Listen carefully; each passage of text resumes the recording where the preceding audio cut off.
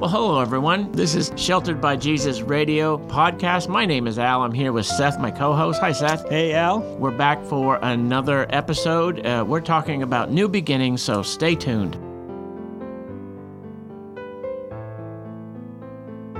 So, Al, you ended the last episode, and it made me think about something. You know, I know that I have times in my life when I'm really low, whether it's due to my PTSD or whatever, where I can almost get really dark, you know, in my head and in my heart. I know a lot of people feel that way because they don't see any hope whatsoever, that they believe that this world and everyone around them will be better off if they are just gone. And that sometimes puts me in a position where I'm like, well, Lord, if you love me, why am I going through this? Why won't you take me home now? And I used to ask that question a lot.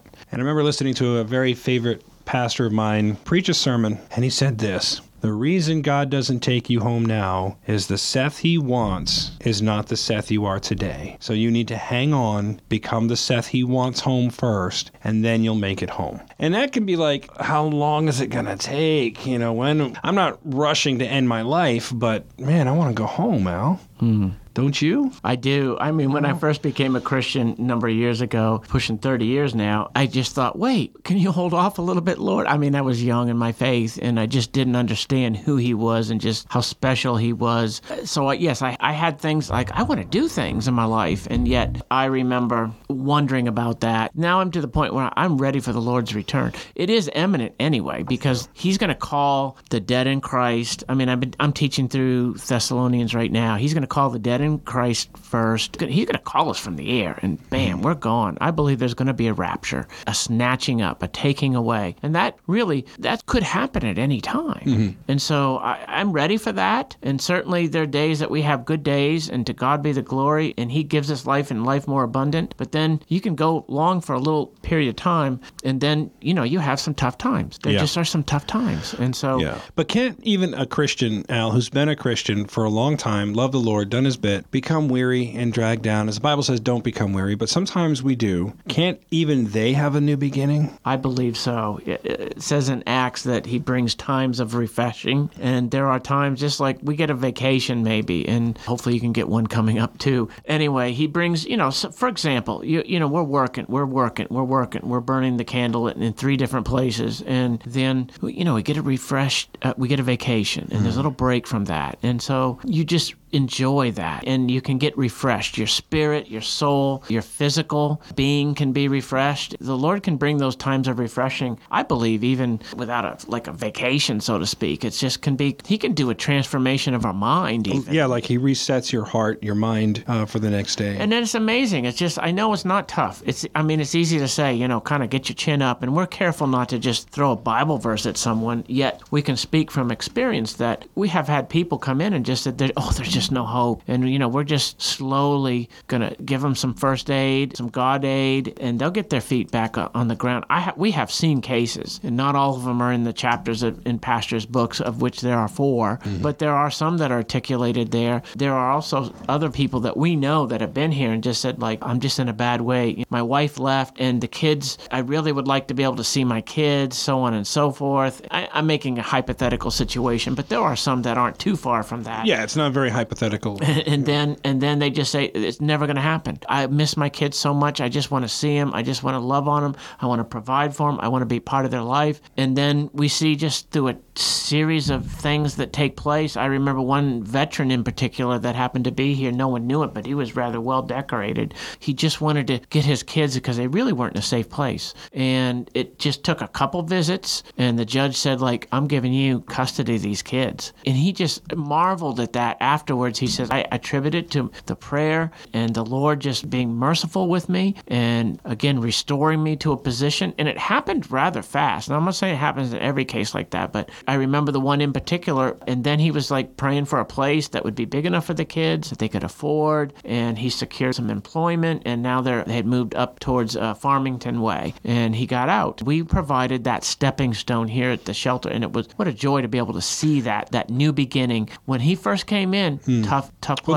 that's what we're all about, is new beginnings. I think I shared early on when we first started the podcast about a story about a gentleman who came in who was absolutely suicidal. Police had dropped him off and asked if we could help, and he was convinced that he had no purpose to live. He was never going to see his family or kids again. He was never going to find a job again. And it took some gentle salve, the Holy Spirit, and praying and watching him and talking with him. And then it was a year later, he's back with his family. He has a job. They have a home. He's taking care of them. And so God can do anything. Here's the great hope in God. Once you are his child, he takes the role of father very seriously. And if it's his will, it's going to happen. So no army, no government, no group, no organization can get in the way of what God says is his will. We've had people that are going to court, and they're like, oh man, I'm gonna see jail time. I'm gonna be in so much trouble. Today's the day I find out if I can get my kid back. All these things. And so we pray with them and we just ask, Lord, please go before them, set the table. Whatever happens, let it be your will. Whatever comes out of people's mouths, let it be the truth. Be glorified. And we get people coming back and getting my kid back. And oh my gosh, I'm not going to jail, but I'm on probation. I have to be here as long as this happens.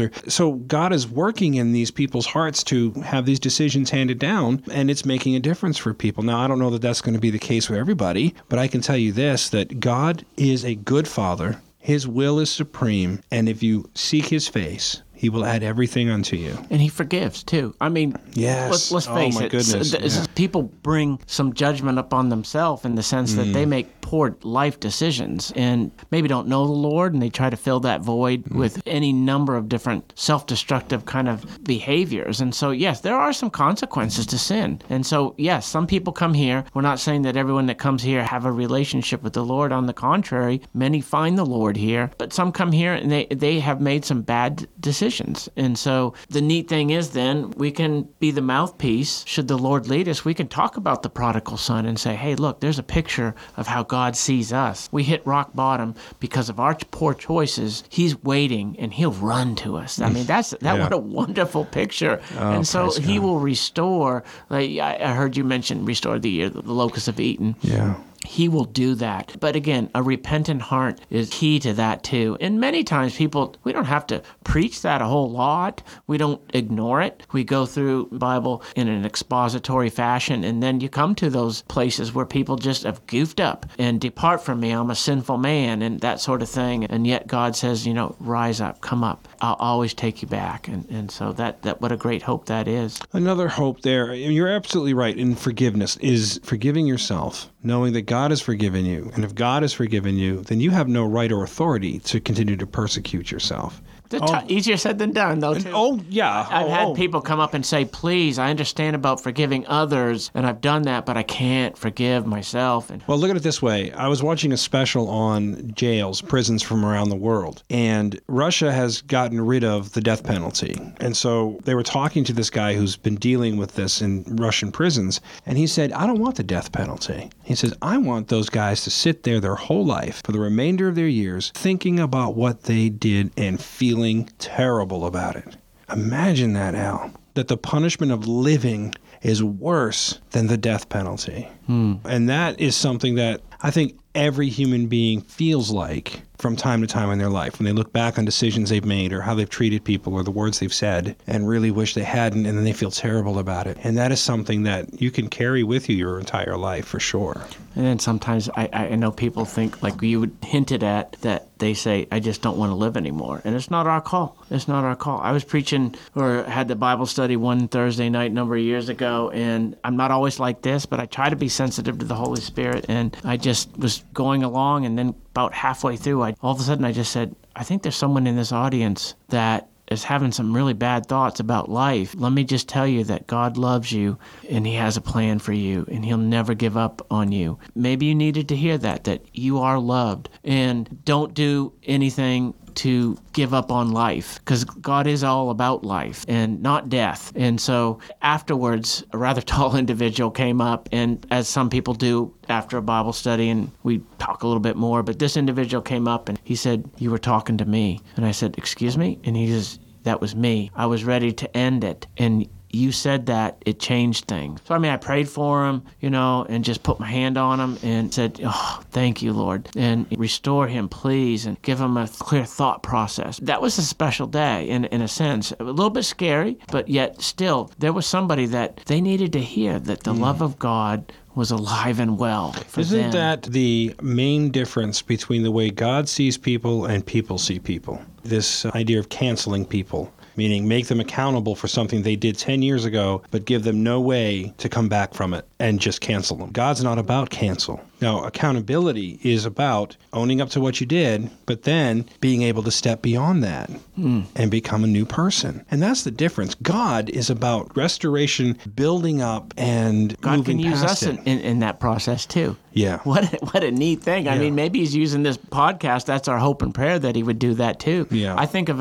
students that have given me some hard times, and there isn't a teacher that can't relate to that there are always some buggers out there. And so, I don't know, maybe you were one of those buggers. I was maybe a little bit of one. I recall some of the things I did. And however, there was some, and I felt like that student just was like, oh, it's over. He hates me now. And I made it clear to him before we left. I said, look, come back the next day, we start fresh. And, he wrote me a letter of apology and stuff like that, which is kind of rare. We don't always get that. But I almost put my head down and started crying. I had that lump in my throat. I was like, he really was sorry. And he knew he had been a stick in the mud. And yet we're supposed to then be the eyes and the mouthpiece and the hand and the heart of God, if we can, to a lost and hurting world. And so I wanted to offer that forgiveness to him. I got to tell you, my flesh had moments when I was going through it that were just, I had to confess, my thoughts, and I had to evoke some real professional mannerisms, and practices to keep my cool and stuff like that. But I forgive him. I do. And I did. I restored, I put the football back that I had taken away. I'd taken away a chess game, he had upended. I said, that's it. You're not playing chess anymore. And I put all that back. So I restored stuff. Not an easy thing to do, but I had talk with the Lord, and he impressed upon me that I'm to move forward and start afresh and give a new beginning to that individual. Well, Al, we've had people here, residents here, that we've been like, oh, Lord, why? Why do I have to deal with this? Why am I looking at this? Why am I facing this? And then God's like, Seth, be graceful. It's not your call, it's my call. Be graceful. Pray and be graceful. And then all of a sudden something happens. You're like, oh, all right, Lord. Well, that was worth it then. We've gone through some pretty rough times with folks here. Mm-hmm. And because of the love and strength and grace of God, we've been able to hold a lot of hands through some pretty rough stuff and get people to come out the other side. Not because Seth is such a great guy, but because we have such a great God. And that's why. So I'm somebody who can have a short temper. I'm certainly somebody who can be selfish, but not when the Lord wants it to count. And so I just thank God for his grace and mercy in that area. Amen. I love a verse in Zechariah that talks about they're getting ready to just rebuild the wall and the temple, and they've kind of come on time when the construction has apparently become somewhat tedious and has stalled, and God uses the prophet Zechariah to get things back into perspective and speaks forth to him. But anyway, there is a part where it says here, who despises the day of small things? Men will rejoice when they see the plumb line in the hand of Zerubbabel. That is, the plumb line is what's the upright thing to do. And Zerubbabel was like the governor of this coming back from captivity at the time, so God was going to use him. But I like the part that says, who can despise? That is to say, don't despise the day of small beginnings. So there's going to be a small start. It's going to be a baby step sometimes. Don't dismiss that, but it's a start. Sometimes it's even just acknowledging that there's a situation that needs to be addressed, rather than just ignoring it, but then saying like, okay, that's it. Lord, I can't do this anymore. That's a small beginning. Don't despise that, because it's a starting point. It's a small beginning to a big happening. Yeah. Big happening. Yes. Well, this shelter's been here now for 14 years, and God has blessed it, and he has grown it. And we are at the place we are at because Pastor Barry did not despise small beginnings. Folks, we started tiny. One guy, sometimes not sure what people were going to eat, just taking little steps. And sometimes there were big steps. Sometimes there were baby steps. Couple days or maybe a couple weeks, it didn't seem like we were stepping at all. But the Lord knew the end plan, and wanted us to trust him. And you're absolutely right, Al. Too many times we want to focus on the end result, and then we can acknowledge as human beings, it is an enormous change at the end of this, but it's too big. I can't do it. I can't do this. There's no way I can get there. And what God is saying, don't trust tomorrow, trust today. Don't focus on tomorrow, focus on today. Today, this is what I want you to do. And folks, after a while, those little baby steps you're taking, they add up, Al. All of a sudden you look back and then you can see, wow, stuff has really happened. I knew of an individual who gave his life to the Lord, and then he had questions on whether or not he was doing the right thing. And with his business, it was a dance hall that he had, and then he just was really trying to do things right. But he was really troubled, and then he began to question his own salvation. He one day just had a revelation because he used to chew his fingers, his nails. One day I said, "How you doing?" And he held up his hand like claw fashion, and he says, "Look." And I said, "Okay, I'm not really getting it." And then he goes, "Do you see the nails on there, the white?" And I said, "Yeah." He goes, "I am saved." He goes, "I chewed my nails my whole life, and I asked the Lord to help me cure me of that horrible habit." And he says, "To God be the glory." He says, "Look." And then I realized, I'm like, that was a marvelous thing to see. That was God in action. God starting a work. Now, the nails don't grow very fast. They grow like, 1/32 of an inch every day. So that's not a real fast grow. And then so to all of a sudden then look and say, there, God's been working. He loves me. He's empowered me to make this life change. And then he ended up selling that dance hall that he had. And I don't know where he is right now today, but those were big decisions that he made. Change can be different for everybody, and changes can happen at different speeds and rates, and we are told by the Lord, hang on, don't give up. Whatever you sow, you will reap in due season if you don't give up. And that's hard. Galatians 6 actually is a great section of scripture on that topic. Yep. It is. And I have found that if you just take a moment to relax, a moment to take a deep breath and pause and focus on the Lord, and with the Lord, look back, you would have found yourself traveling at a much greater distance than you had imagined. And I've said this before, the devil wants to use your past to destroy you, and God wants to use your past to show you how far you've come. And if you can put yourself in that mindset and sit there with the Lord and go, wow,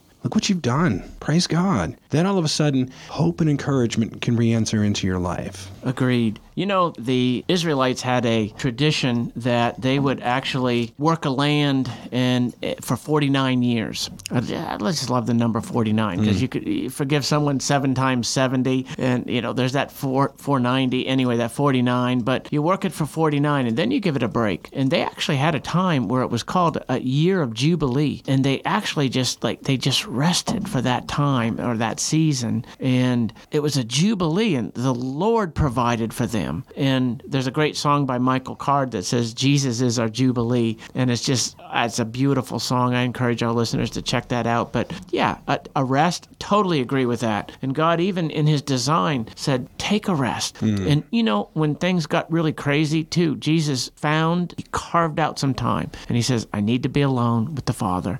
And then he would leave and he would take a rest. Amen. Well, look at my favorite prophet, Elijah. After doing all these powerful displays of God's power, fled for his life because of Jezebel. He ran 70 miles. Do the math. I did that one. 70 miles. That's like 3 marathons he ran. It's crazy, but there he was. And what did God do? God didn't beat him up. God said, rest. And when I am ready for you to get back to work, you'll get back to work. And he certainly did. And then God revealed himself in a way that Elijah hadn't known God. He provided for him. He gave him some food. Yeah. And then he was still complaining. And he's like, what? And he goes, wait a second. I've reserved over 7,000 other believers that have not bent a knee to false gods, Baal. And so the same as today. Our God is the same yesterday, today, and tomorrow. Amen. And so we can definitely learn from that and draw encouragement from those verses. Thank you for sharing that, Seth. I love Elijah because he was a man as much as he was a prophet. And he had fears and he had doubts. God overwhelmed Al. As you know, you and I have had conversations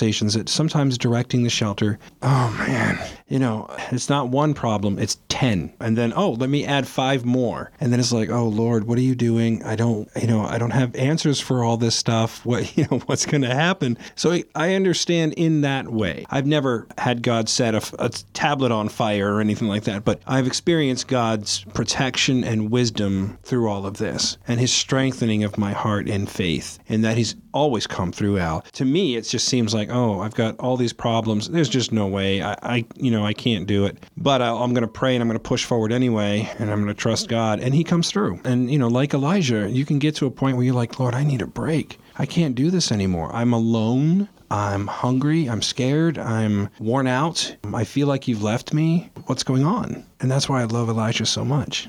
Yeah. New beginnings. Certainly, you just never know when you relate and be used of God to relate to that person who feels like there's no hope and that there is no way, not going to be a new start. And it doesn't have to do with age either. You know, it can be someone who's really young. We've seen some, they have to be 18 to come here. Yeah. And then unless they're accompanied by, we have kids that are in families, right, that sort of thing. But we've seen young people that just make that threshold. And then we've seen old people too, older people, mature people, I should say, that are given another lease on life. Amen. And we love that. And new beginnings are not just for the new believer, but for the believer. Every day, God says his graces and mercies are new every morning. Well, folks, I hope you have enjoyed this time with Al and I talking about new beginnings. We've got one more episode coming up, and hopefully we can encourage you to love and trust in the Lord. If you'd like to learn more about Shelters by Jesus, you can go to www.sheltersbyjesus.com. There you'll find our documentaries, some books, a link to a podcast. If you'd like to go directly to our podcast page, you can go to sbjradio.com. You can send us an old-fashioned letter at 12 McClellan Street, Skowhegan, Maine, 04976, or you can call us at 207-474-8833. Al, great to see you again, sir. It's been a blessing to be back, and God bless our listeners too. Amen. Amen.